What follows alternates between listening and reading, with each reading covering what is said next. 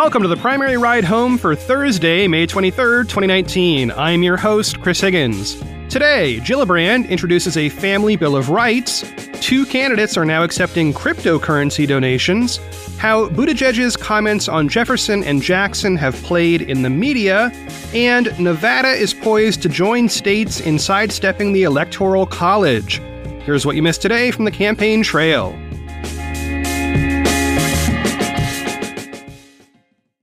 Yesterday on Medium, Senator Kirsten Gillibrand introduced a major set of new policies. Her post is titled, "The Family Bill of Rights, a new economic policy for my first 100 days in office." And the subhead reads, quote, "We must ease the financial burden on families and help level the playing field for children, no matter who they are or where they live." End quote. In the second paragraph, Gillibrand gets right to it. Quote, "The resources and care available at the start of a child's life have a crucial impact on their health, safety, development, and future success, but not every child starts on equal footing. Families and kids face huge disparities in opportunity and resources depending on their income and zip code, and the gap is wider for families of color. That isn't fair and it isn't acceptable." End quote. So, she proposes a Family Bill of Rights, a 5-point plan that includes a variety of policy proposals under each point. The 5 key points are 1. The right to a safe and healthy pregnancy. 2. The right to give birth or adopt a child regardless of income or sexual orientation. 3. The right to a safe and affordable nursery. 4. The right to personally care for your loved ones while still getting paid, including care for your child in its infancy. And 5. The right to affordable childcare and early education before kindergarten is available publicly. Okay, so let's dig into some of the specific points that Gillibrand puts under each heading. For her first point, the right to a safe and healthy pregnancy, the key issue there is that the U.S. has a very high rate of pregnancy-related deaths, and that rate is 3 to 4 times worse for black women than white women. Reading from that section, quote, "My plan will be modeled off of former Senator Heidi Heitkamp's legislation to study maternal health data from rural communities, develop better training for rural health facilities, and fix the shortage by making it easier and cheaper to train new OBGYNs." End quote. By the way, on a meta level, I think this is really smart policy. If somebody else already has a proposal to do the thing you want to do, you should just say so. And I give Gillibrand major points here for just saying, hey, take the Heitkamp legislation and do it. We don't need to keep reinventing the wheel when we already have piles of new designs lying around. Okay, Gillibrand's second point gets at barriers to conception and adoption. And it also points out immediately that, quote, "There are more than 400,000 children in the foster care system, with over 120,000 waiting for a permanent family." End quote. So basically here she is proposing 3 things. First, abolishing adoption restrictions based on gender or sexual orientation of parents. Second, requiring health insurance companies to cover in vitro fertilization treatments. And third, tax credits for parents who adopt children. All right, the third major point has to do with nursery care in people's homes. This is obviously a challenge if you have ever been a new parent yourself or have been around anybody who has. There's all this stuff people tell you to buy, and it's unclear what's necessary and what's optional and what's even safe and how to pay for it. So Gillibrand proposes something called a baby bundle, which would be provided to all new parents regardless of income. Quote, "These bundles will be filled with the most important items for a child's first month at home, like diapers, swaddle blankets, and onesies, all in a box with a small mattress that can be repurposed as a nursery bed." End quote. So we're not talking about giving money to the giant stroller industrial complex here, but, the basics. Sometimes basic care can have tremendous results. The fourth point is about paid family medical leave. Now, many of us approach this issue from different angles at different times in our lives. Maybe you're caring for your new baby, or your injured spouse, or your aging parent. These are all areas that would fit into a new program Gillibrand proposes in which a national insurance program would pay for this time away from work. She also proposes making CHIP, the Children's Health Insurance Program, universal. The idea is every newborn infant would automatically be enrolled unless the parents opt out. That gives every baby basic health care and every parent an opportunity to care for those babies. And the final point is about early education. Gillibrand brings up two key proposals here. One is universal pre-K, and the other is expanding, quote, the child and dependent care tax credit so that families can afford safe, high-quality childcare, end quote. Gillibrand begins her conclusion by writing, quote, I'm committed to enacting this Family Bill of Rights in my first 100 days as president because at its core, this is an economic issue, end quote. She proceeds to explain that many parents or would-be parents that she meets on the campaign trail face limited options for parenthood because of money. And as always, I ask, okay, how much will this policy cost and how will Gillibrand pay for it? Now, I didn't see an explicit cost number listed in the Medium post, and that is something I'm super curious about due to, for example, the cost of IVF treatment. That is quite an expensive thing, and if we add that to all insurance, I don't know what that would cost.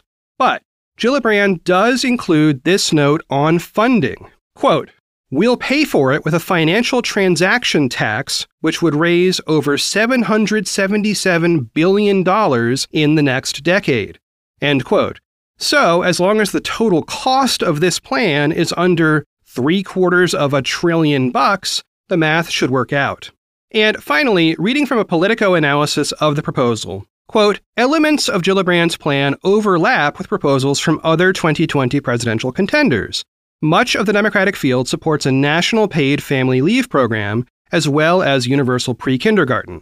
Senator Elizabeth Warren proposed a universal child care program paid for by a new tax on multimillionaires. Julian Castro also called for universal pre-kindergarten in his education plan after he championed universal pre-K in San Antonio when he was mayor, end quote.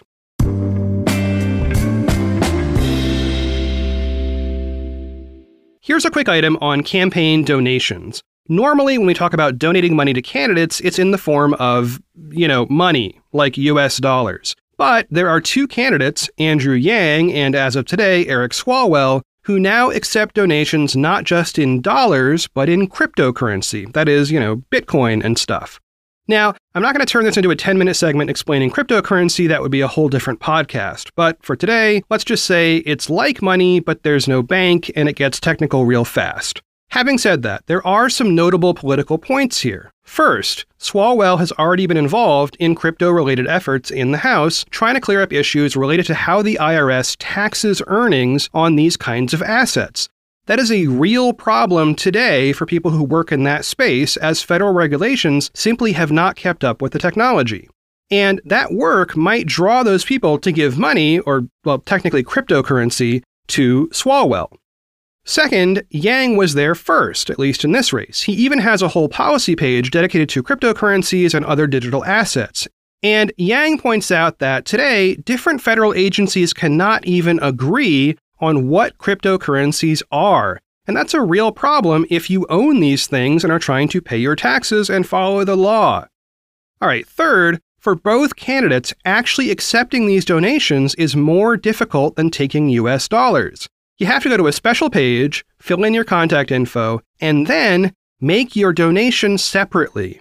The very definition of cryptocurrency is that every transaction is anonymous, and that directly conflicts with campaign finance law. So these candidates are left trying to match up donors with their anonymous donations using these multi-step forms. That's not always an easy process. If they get anonymous donations and they can't match them up, that is a big problem. And finally, just to be clear, these candidates are not the first to accept crypto donations. They're just the first in this primary cycle. Rand Paul famously accepted Bitcoin in 2016, and several congressional candidates, including Jared Polis and Austin Peterson, did the same even earlier.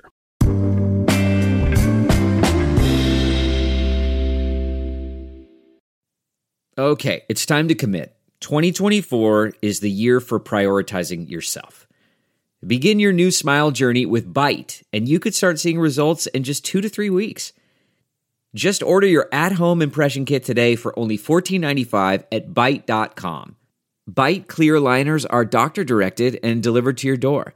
Treatment costs thousands less than braces, plus they offer financing options, accept eligible insurance, and you could pay with your HSA, FSA. Get 80% off your impression kit when you use code WONDERY at Byte.com. That's BYTE.com. Start your confidence journey today with Byte.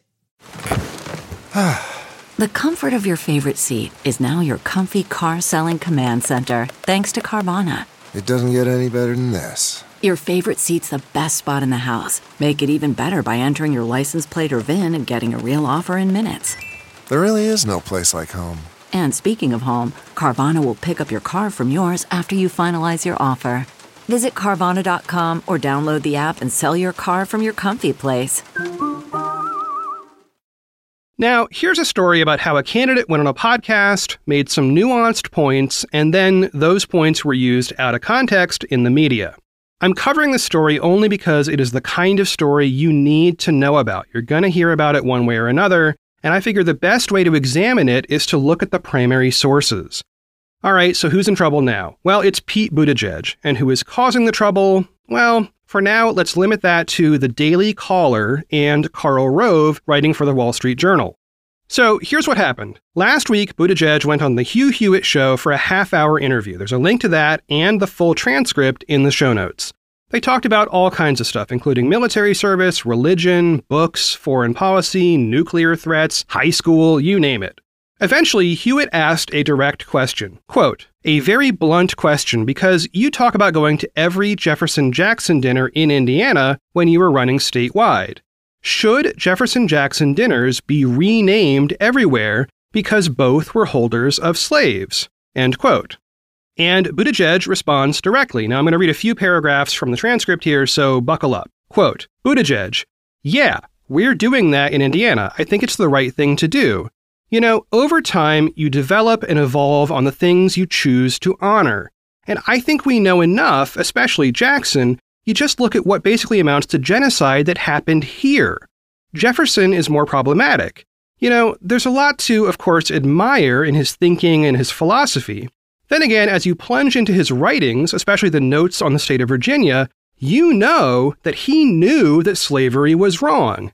Hewitt, yes. Buttigieg, and yet he did it. Now, we are all morally conflicted human beings. And it's not like we're blotting him out of the history books or deleting him from being one of the founding fathers. But, you know, naming something after somebody confers a certain amount of honor. And at a time, the real reason I think there's a lot of pressure on this is the relationship between the past and the present. That we're finding in a million different ways that racism isn't some curiosity out of the past that we're embarrassed about but moved on from.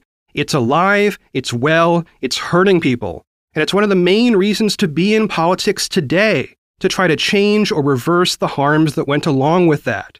Then we'd better look for ways to live out and honor that principle, even in a symbolic thing." End quote. And then they start talking about how much time is left for the interview, the nuclear triad, and Mike Pence, and so on. Hewitt did not continue that line of questioning. He seemed satisfied. But then the Daily Caller posted a story titled, "Buttigieg says things named after Thomas Jefferson should be renamed." And as you just heard, that's not what he said.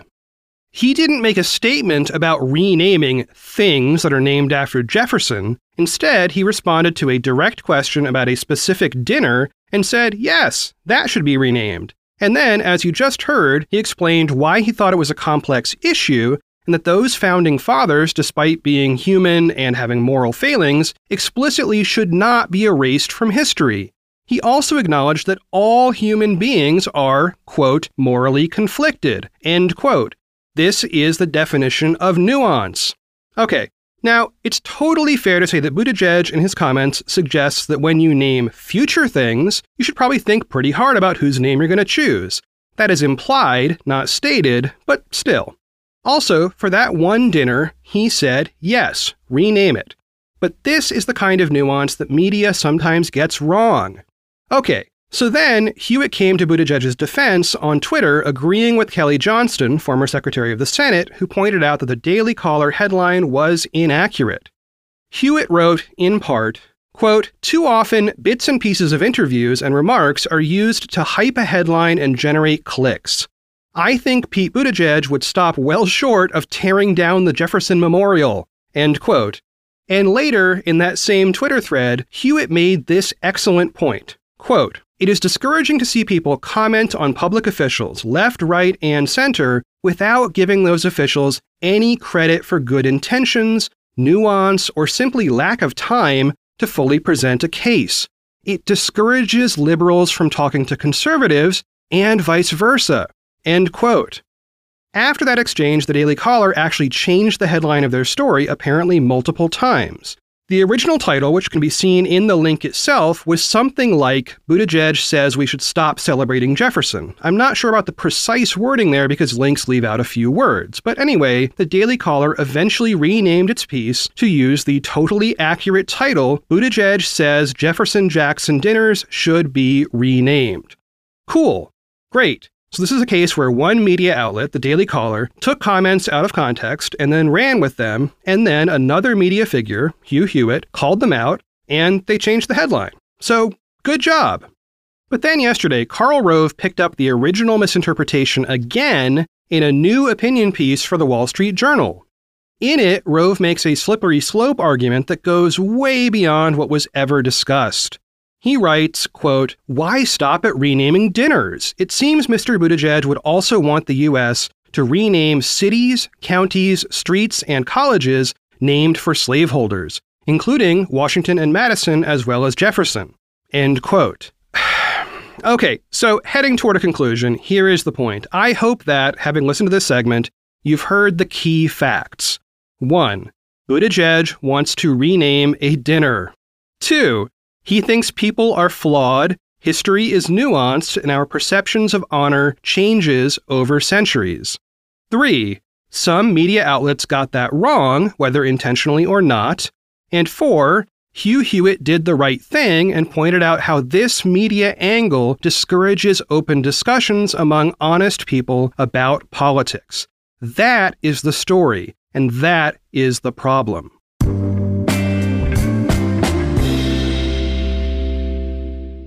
And last up today, on Tuesday, the Nevada Senate passed a bill that could make it the 15th state to join the National Popular Vote Interstate Compact. It still has to be signed by the governor, who has not indicated a clear public position yet, but we're going to know soon. Now, I have covered this compact on the show before, but it was literally on our third day, and basically no one was listening at that point, so I think it's time to revisit that issue. So here's the deal. In recent American history, multiple presidents have been elected despite losing the popular vote. The U.S. Constitution mandates how presidential elections should work via the Electoral College. Quick explanation there. Basically, you don't vote for president, you vote for one or more people that your state sends to a convention to vote for president on your behalf. The idea of the Electoral College is complex and honestly beyond the scope of this show. It has positives and negatives. But for the story today, lots of people, including tons of Democrats, would prefer to see the presidency determined by a popular vote rather than the Electoral College. In general, this would likely lead to more Democrats winning the presidency. Okay, so to get that done, you would need to amend the Constitution, which requires an affirmative vote by a 2/3 majority in both the House and the Senate, and then 3/4 of the states need to ratify it. The president, by the way, is not involved in this process. So, trying to go for an amendment that would require such bipartisan support both in Congress and throughout the states, it just isn't going to happen, especially when this is seen by many as a move that is designed to benefit Democrats. But then comes the creative thinking by math people. The way the Electoral College works entails each state sending electors to a convention and telling them how to vote. Turns out, each state has a lot of latitude in how it instructs those electors to vote. So, the idea behind the National Popular Vote Interstate Compact is to have states individually create state-level laws telling their Electoral College voters to vote in line with the popular vote, not the outcome of the state vote. That's it. Then, the Constitution could remain unchanged while states simply change how they participate in that existing system. Interesting idea, right? So right now, the Electoral College has 538 voters. That means any presidential candidate needs 270 electoral votes in the general election to win. And each state plus DC controls some of those voters. Right now, states plus DC controlling 189 electoral college votes have signed on, and Nevada might join them soon, pushing that number to 195. When Oregon, my home state, passes that bill, which is likely quite soon, the number goes up to 202. Now, only when the total number of voters controlled by the compact states exceeds 270 does the compact actually go into effect. So, who knows if that'll ever happen, much less in this election cycle. But it is certainly a novel way for states to work around a national system, and yes, I will keep you posted if more states join. Well, that is it for one more episode of The Primary Ride Home. I have been your host, Chris Higgins. You can always find me on Twitter @ChrisHiggins. Okay, yesterday I got an awesome voice message from Tony Jimenez of Washington State asking what happens to this show when the primaries are over. Like, does The Primary Ride Home just turn into a pumpkin or what? Well, here's the short version. As soon as we have a candidate, this show becomes the election ride home. Now, what exactly that looks like, we're going to wait and see, because honestly, there is a ton of time to think about format and which races we cover and all that stuff. But in the meantime, I am all in on primary news, and don't worry, I'm not bailing anytime soon. All right, thanks for the question, Tony, and I will talk to y'all tomorrow. Look around. You can find cars like these on AutoTrader. New cars, used cars, electric cars, maybe even flying cars. Okay, no flying cars, but as soon as they get invented, they'll be on AutoTrader. Just you wait. AutoTrader.